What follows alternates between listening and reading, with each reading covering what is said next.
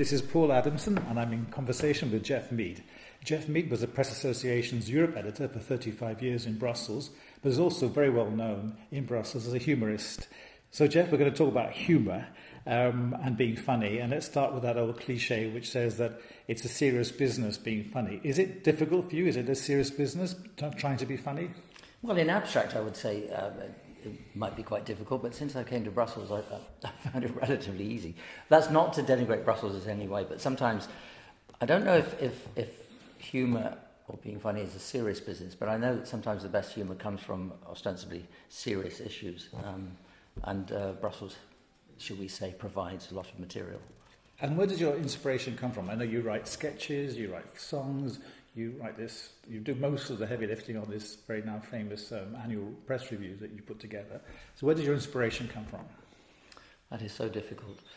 I used to do a little bit of this sort of thing before I came to Brussels, but I well remember in my first weeks here as a journalist trying to learn the ropes, as you know as well as I do, if not better, that you can have entire EU-centric conversations in this town in which every other word is an acronym. And, there's a serious side to that, and a lot of people love their acronyms, but sometimes some conversations were just so hysterically funny to me. And remember that there's nothing novel about this, because we Brits well remember and love the programme Yes Minister. Right. And Yes Minister was, I would say, a fairly affectionate, humorous look at the oddities and idiosyncrasies of ministers versus their secretaries and their betters in Whitehall.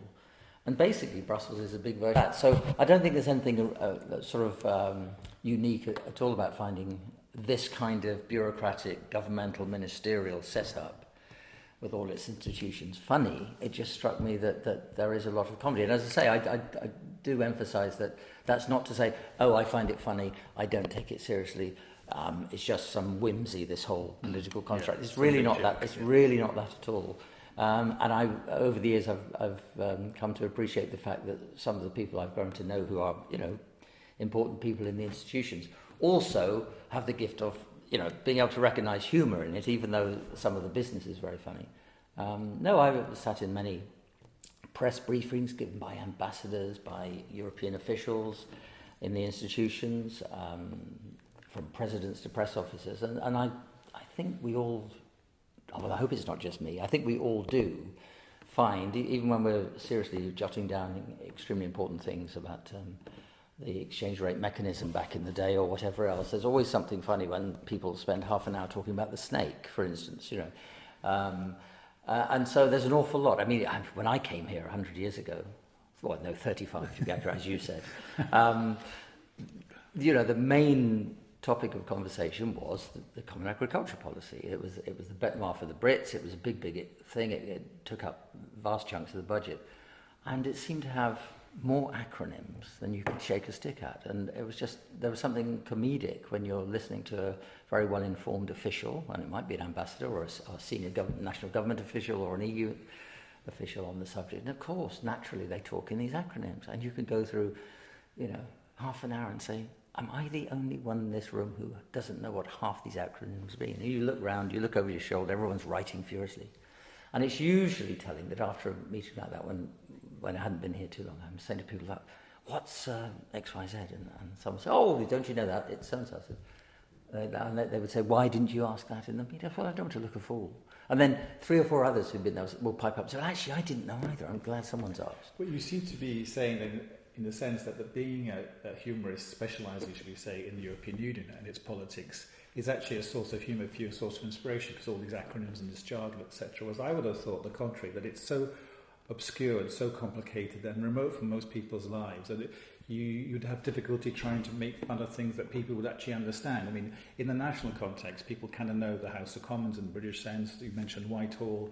You actually know the personalities, sort of, even ordinary people, quote unquote. When it comes to Brussels, these things are pretty far off people's ordinary daily lives, aren't they? That's absolutely right. I mean, it is different because even if you're not steeped in domestic politics, of course, basically, it's the civil servants, and the politicians in Westminster, and it's a fairly simple thing to understand. And that was another source of, which had me in fits of giggles quite often in meetings, trying to remember which institution was which, and what each institution did, and always having to remember to describe the European Parliament as the only democratically elected institution. And of course, now we routinely talk about overpaid unelected bureaucrats and all this stuff. This is not so much comedy; it's cliche, frankly. But so you're right. It doesn't. It's not. You don't come here and sort of find yourself riding on the same merry-go-round as all these other people, albeit in the cheaper seats. But and then say, oh my God, this is a great source of global comedy, because as you say, it's so arcane. Some of it, like many public sectors are, unless you're steeped in them, they are arcane. But what I did like was the feeling that there are lots of people in this town or in this milieu who you could make obscure jokes using obscure acronyms or job titles or all sorts of things that don't exist elsewhere, and they'd love it. But you're right, it doesn't translate easily, because the show I do here, some people have sometimes said, oh, you should go to London and put it on somewhere, everyone would love it. And I said, no, but first you'd have to give them a little sort of fairly hefty booklet to describe glossary of something. Why these acronyms are funny. Because, and again, it applies, as I say, elsewhere. In all our fields of operation, we all have our jargon and our acronyms. But I just like the idea that in this town, everyone uses them and just hopes and assumes that everyone else knows what the hell they're talking about. So when you're writing something, whether it's a sketch or a humorous piece, an article of some sort, do you know when you've written it, when you're writing it, that it's funny? I mean, do you laugh out loud? Do you smile to yourself? Do you chuckle? Or do you have a kind of professional approach to it, where you have certain techniques you employ, and you kind of know that your audience, they'll find that funny because of this? Do you see what I'm saying? Are you actually intimately involved in the process and trying to make yourself laugh, as it were, or are you just trying to make your audience laugh? I think it's the same thing, because I'm same as everybody else. So if I find it amusing, I think other people will too. But you are very well. We all are sometimes. We make corny jokes, and it's good for sort of a 2-second laugh. But I like something a bit more that works better. And the only way to do it is not to say, right, I'm going to spend half an hour writing about the Economic and Social Committee, and in that half an hour I need 8 good jokes, 2 or 3 sort of digs at them for not actually having much influence anymore. Sorry if anyone's listening who's on the Economic and Social Committee, or the increasingly absurd Committee of the Regions, Committee of the Regions, and find something. But this is absolutely true. You start with a basic outline of an idea, and somewhere as you're writing that, something will fall into place.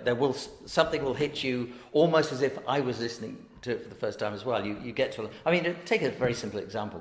This year, because of Brexit and everything, an obvious sketch which was in the back of my mind for ages was to, this problem of British bureaucrats. What's their future? Have they come up against not a glass ceiling, but a sort of 10-foot thick steel ceiling in their careers? And some have. But it seemed to me what a great time for a youngish, fresh-faced, ambitious Brit bureaucrat in the Commission to go to his departmental boss and sort of say, I'm so keen on this, I want to be moved to another job. And you just go, what do you do? And I did a sketch like that, but that's all that was in it. So you start with this young, guy with sort of 30 years of career in front of him, were it not for Brexit, and see where it goes. And you write things like that. And sometimes, to be honest, you get halfway through and oh no, this really isn't, what am I thinking of? This is not funny, it doesn't work.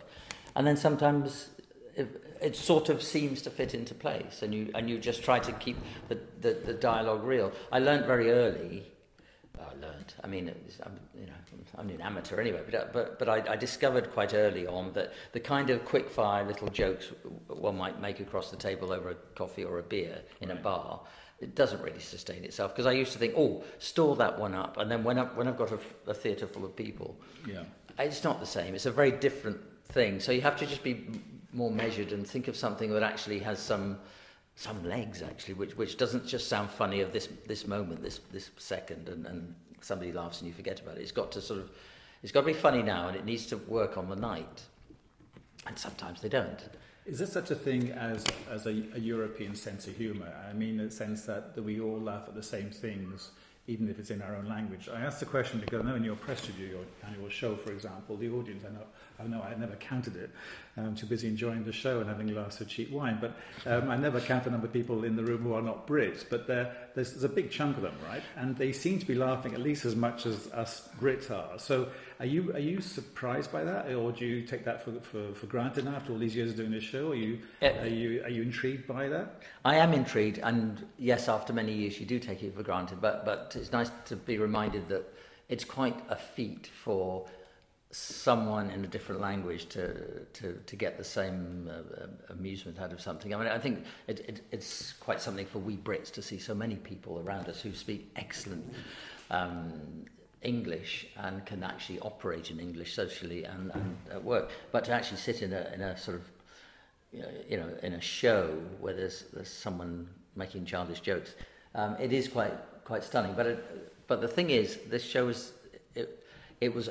I was going to say it was only for British people. It wasn't quite as dictatorial. At the beginning, maybe. At the beginning, it was just for some mates and most of the journalists around a dinner table. And when it became, then some more people were coming along, and then you find there were other nationalities coming, and you said, well, crikey, does that mean I have to change everything I do?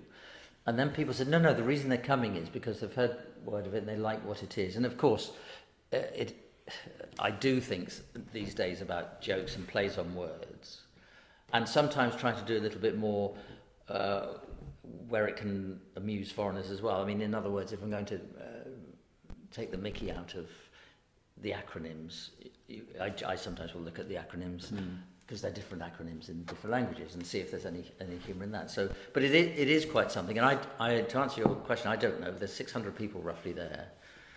At that show, and I would say probably 60% are non-native Brits now, and I think that's quite. I don't know whether that says more about them than me, but they're obviously very clever. Well, I'm not sure if they're clever, but they're certainly laughing. I'm sure they're clever. But also, Push's point about European sense of humour. For example, Eddie Izzard, the well-known British comedian, he famously does a stand-up show, as you know, in French and other languages. He manages to connect, even though his French is pretty basic, but it's getting better, to connect with his audience. That you'll find on YouTube, I think, a historic clip of Monty Python who did once a sketch or maybe a whole show in German, I think. They were paid to do that, and they tried to do it. So I'm just wondering if, could you imagine if your humor, not just your show, but your writings generally, were to be translated into other European languages, people reading it in their own native languages would find it still funny?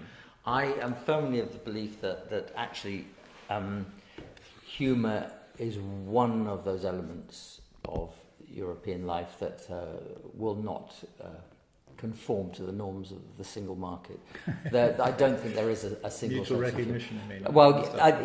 If I'm lucky at that show, you get mutual recognition. But I don't think people have the same sense of humour, because as you know, in that show, there's usually a slot for some German friends who have not a completely different take, but it's interesting to see the way their minds work. It's a bit Germanic, yes. Well, it's Germanic, yeah. And sometimes a group of Italians will do something, and that's like the Keystone Cops in Italian almost. And there was a period when some French journalists came, but they're the only people who said to me, we want to do our sketch in French. Nothing wrong with that, but I just said it's the wrong show to do that, because it won't really work. But no, I do think we're divided by national humour traits. Right. There is some commonality, but that's why I'm surprised that so many people. That's why I'm surprised so many people who are non-native Brit speakers come to the show, because I haven't really made too many efforts to adapt it to national language. The common thread, of course, is the subject matter. I mean, obviously the EU and the institutions. I know you quite well. I know you're quite respectful to the kind of people towards the people you pillory and satirise. Are there kind of no-go areas for you? Do you kind of not self-censor? Censor is a very strong, loaded word to a journalist, I know. But do you have a kind of mechanism inside yourself? Say, I will not make fun of that situation or that institution or that individual or that whatever, because it's not right. Yes, I do. Because, and again, remember, we're purely amateur, so it's a different way of thinking. I mean, I don't have to sort of appeal to any particular strain. I certainly do. I personally am not comfortable trying to preach or make a point through humour that is attacking people. I mean, yes, we make jokes not at people's expense, but people who find actually like it when they're named even negatively. But no, there are things I don't like to do, and would hate to set myself up as someone who can sort of, okay, just because you're making a few jokes, you can't necessarily say, well, this means I know better than that person, or I'm better than that person.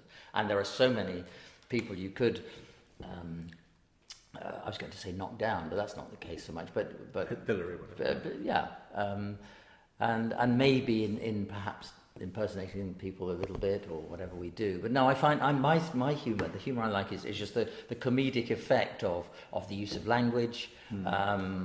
The juxtaposition of institutions and the conflicts of interest, and a bit like going back to Yes Minister, that kind of thing, right. which was very gentle, really, in its style. It said an awful lot about the relationships between cabinet ministers and the senior officials and who ran, and of course the whole joke in that, the thread running through Yes Minister was that the politicians thought they ran the country because they'd been voted in, and of course they didn't. It's the permanent civil servants who ran it, and that was a lovely idea. And I wonder how much that was in there when those scripts started being written. Sometimes you just find you've touched a chord. I like it sometimes when people after the show say to me, "Oh, wonderfully observed reference to something." Right. And sometimes I think, "Oh, I didn't realise I'd made a wonderfully observed reference to something." The one last question maybe to finish off. There are lots of management books out there which say things like, if you want to be successful in your career, you should use humour. If you want to diffuse difficult situations, use humour. If you want to get people on your side in a negotiation, use humour, and so on and so on and so on. In your experience of observing politicians and interviewing them at press conferences and the like, do you think that politicians are kind of unable to have a sense of humour because they're so that their DNA, which makes them become politicians, makes them maybe lacking enough self-awareness to be funny or to use humour as a tool? Or are there individuals out there you can give examples of whom you sort of admire and respect for having used humour despite or because of being politicians? My observation is that politicians using humour are running a huge risk. It usually backfires. And I do think that probably... They're just competition for you, though, aren't they? But I'm going to come to a particular example who we both know well in a minute. But to start with, politicians who try to be funny to impress the electorate will probably find it will backfire, because I think most people going into politics are not there because the comedy is at the top of their list of priorities. And so if they come to it late and they have a spin doctor who says, I'll tell you what, Prime Minister or Minister, here's a couple of jokes. We could name some current politicians for whom that doesn't really work. You can see the joke because you hear it, but it doesn't work, right? Because it's all in the telling. It's too robotic. It's too robotic. But here's one point of somebody we both know extremely well, Boris Johnson, who I watch with great interest develop into a sort of kind of politician, is inherently an amusing fellow who likes jokes, likes being amusing. But the problem I have with that is that from his recent experience, it's disappointing to observe that it's not actually worked in his favour. I think a lot of his appeal for people who don't know him, who elect him for political reasons, is that he brings that sort of humorous insight. But now he's got into high office, by hook or by crook, but he has. It's been interesting to notice that trait which probably got him up there in the first place is now not serving him well. Right. And I observe it and I think, oh, Boris, I know that's you when you're making those wisecracks in the company of John Kerry or whoever. I know that's you, and I know it's not put on and it's not scripted. That is how we all know you are. But if I didn't know you, I'd think, stop trying to shoehorn the gags into serious politics. It's one of the things I've heard in the last couple of days about our current Prime Minister, is that whatever her merits may be, those who know well just say, well, the problem is she lacks a sense of humour. Now, in the old days, I think we said, well, thank God for that. They're meant to be running the country, not doing stand-up. But these days, because politics and celebrity there's a meeting point now. More and more, I think elements of celebrity on the humorous side are expected to play some role in politics. But as I say, the Boris Johnson experience shows me that even if you've got a genuine and intuitive sense of humour, if you're in serious politics, you have to know when to use it and when not to. Okay, on that thoughtful point, we'll leave it there. Jeff Mead, thank you very much for your time.